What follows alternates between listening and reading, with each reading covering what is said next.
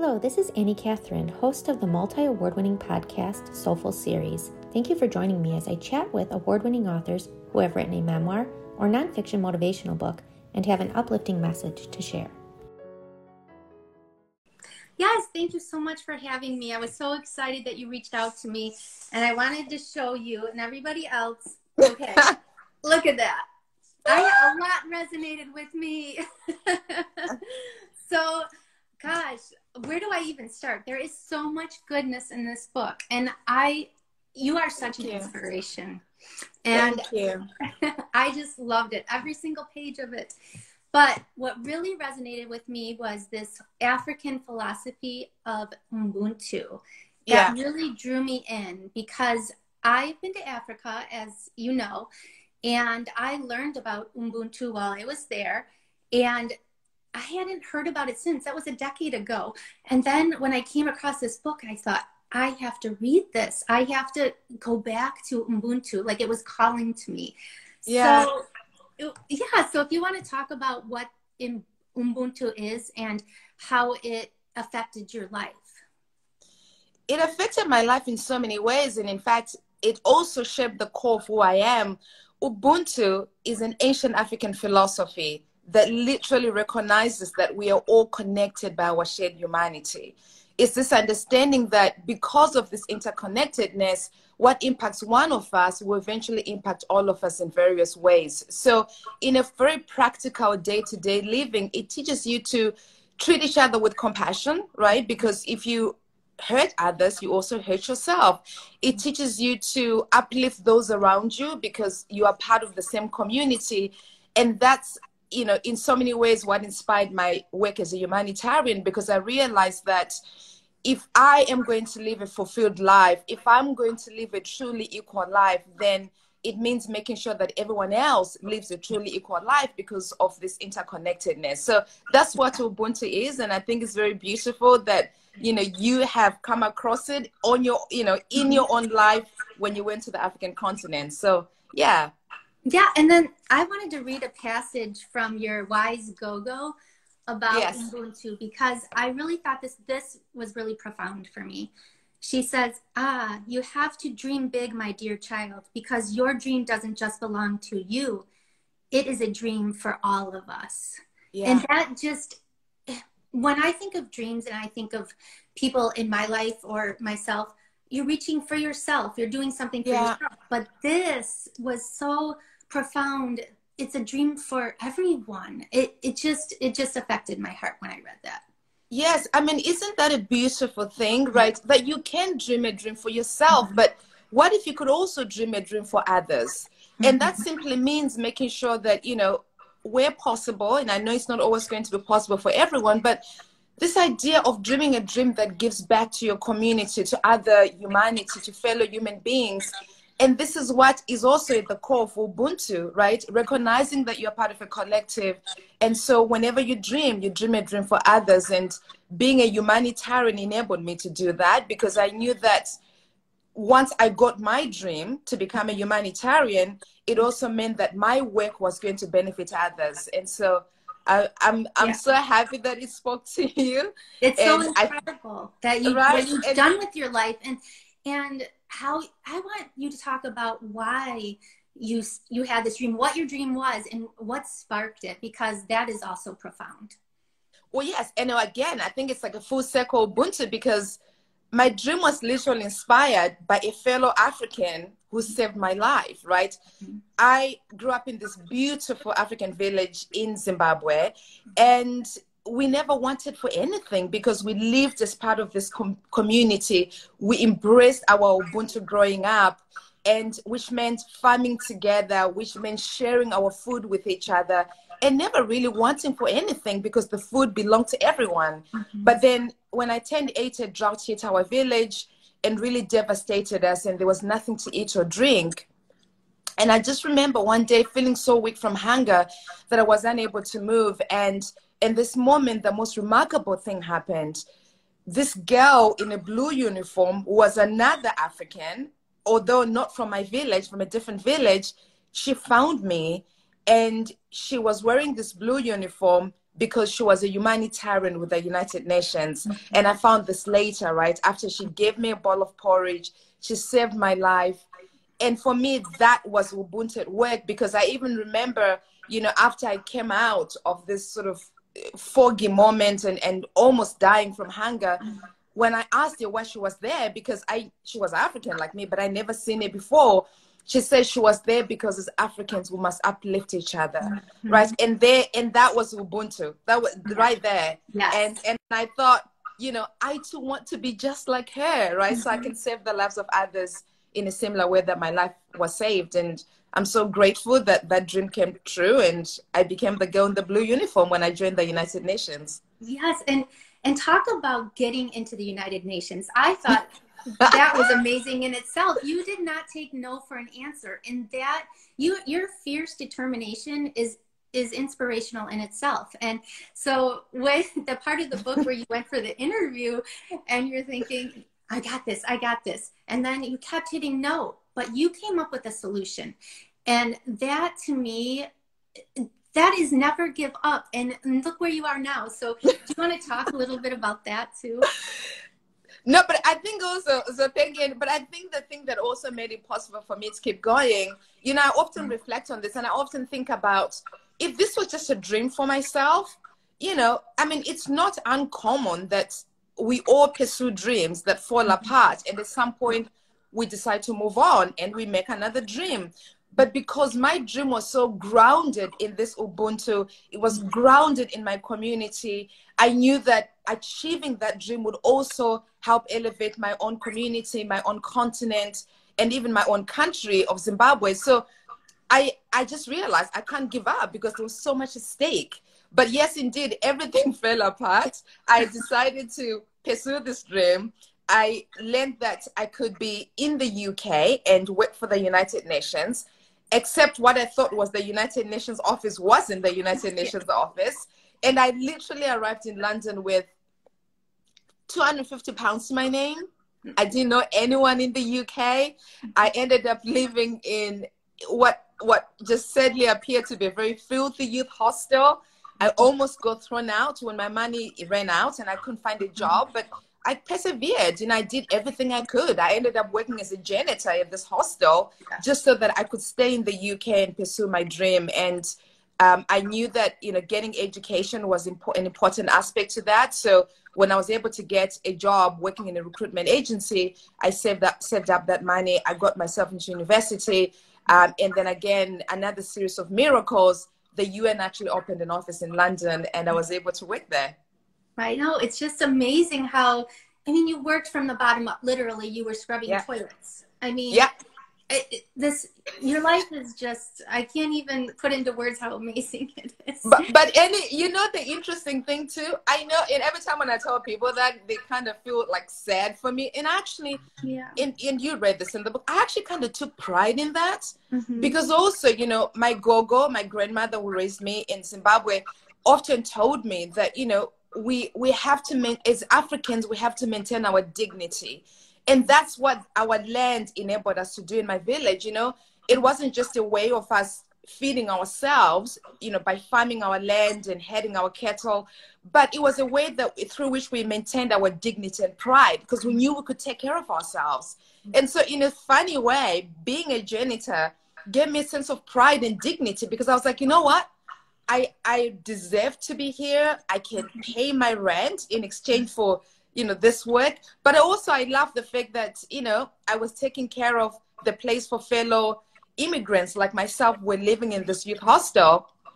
And I was happy about that, because then they also got to, you know, use a very clean toilet that I had cleaned. And that made me happy.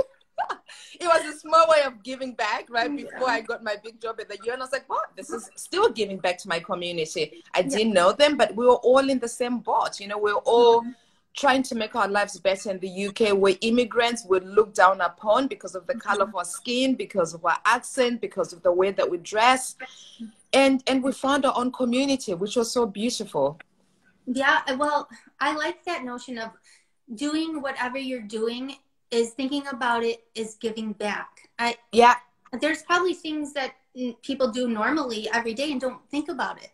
that Yeah. I'm doing this, but I'm giving back as I'm doing it. So I really love that notion. That's such a great way to look at something.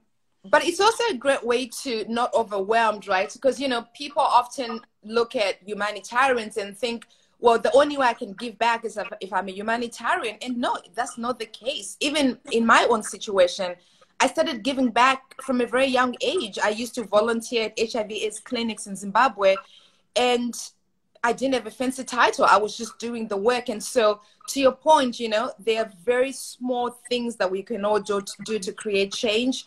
It doesn't have to be groundbreaking. If you see a homeless person on the street, even a simple hello, you know, making that human connection. You don't have to have money. I mean, if you do have money, if you can buy them a sandwich, that's even better. But it's like doing the small everyday things, looking around your community and saying, what is the one thing that I can do to make a difference in the lives of others? Or just being kind to someone on the, you know, if there's a person who needs your seat on the bus or wherever you may be, like those small micro actions.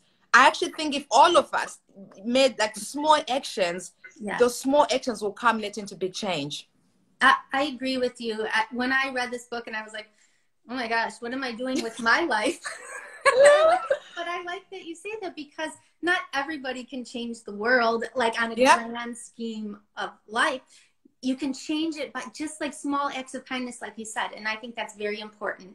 It's just as important. Yeah. Although what you did is amazing. And I actually wanted to talk to you about he for she, because so you got into the United Nations, and then you were given, you started this initiative. And I think everybody should know about this initiative. So would you talk a little bit about that?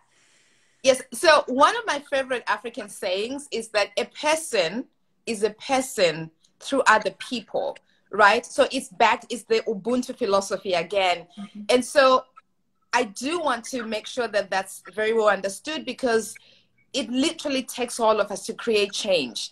Yes, I had found myself as United Nations Senior Advisor at UN Women, which is the UN entity for gender equality.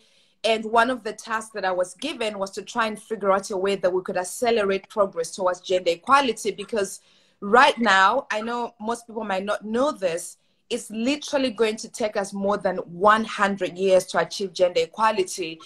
And that's just way too long. And it's also unfair that simply because of someone's gender, you know, that women and girls continue to be discriminated against. They continue to be, you know, denied access to equal rights on so many fronts. And so, although the idea of he for she, which is a solidarity movement for gender equality, which involved all genders, in particular men, to try and figure out this as a collective, it obviously came from this philosophy of Ubuntu, the understanding that we are all one human family.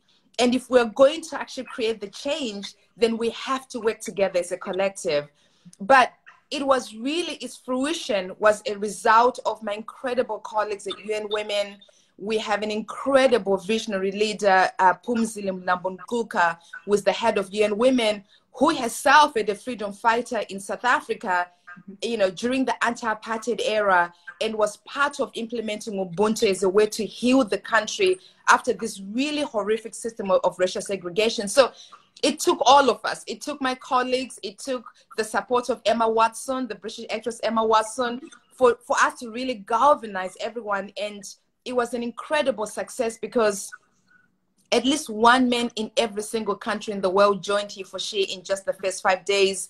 And there was 1.2 billion online conversations, billion, not millions, conversations from around the world. And that was such a heartwarming feeling for all of us at UN Women, to see that change is possible when we work together as a collective.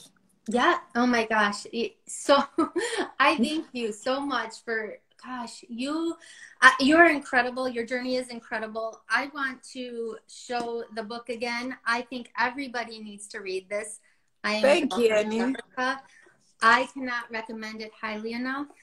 And is there anything that you want the readers to take away from this book? The fact that none of us are too small to make a difference. You know, that we all can be part of creating the change. And unless we do that, it's always going to be an issue of this group versus this group. You know, as a woman of color, as a Black woman living in America right now, it's also just really heartbreaking to see that a lot of the work that is being done by incredible activists on the Black Lives Matter movement is not fully supported by all of us as a society. And we kind of look at that as an issue that we, you know, minorities have to solve, or, you know, the Asian community has to solve the issue around hate.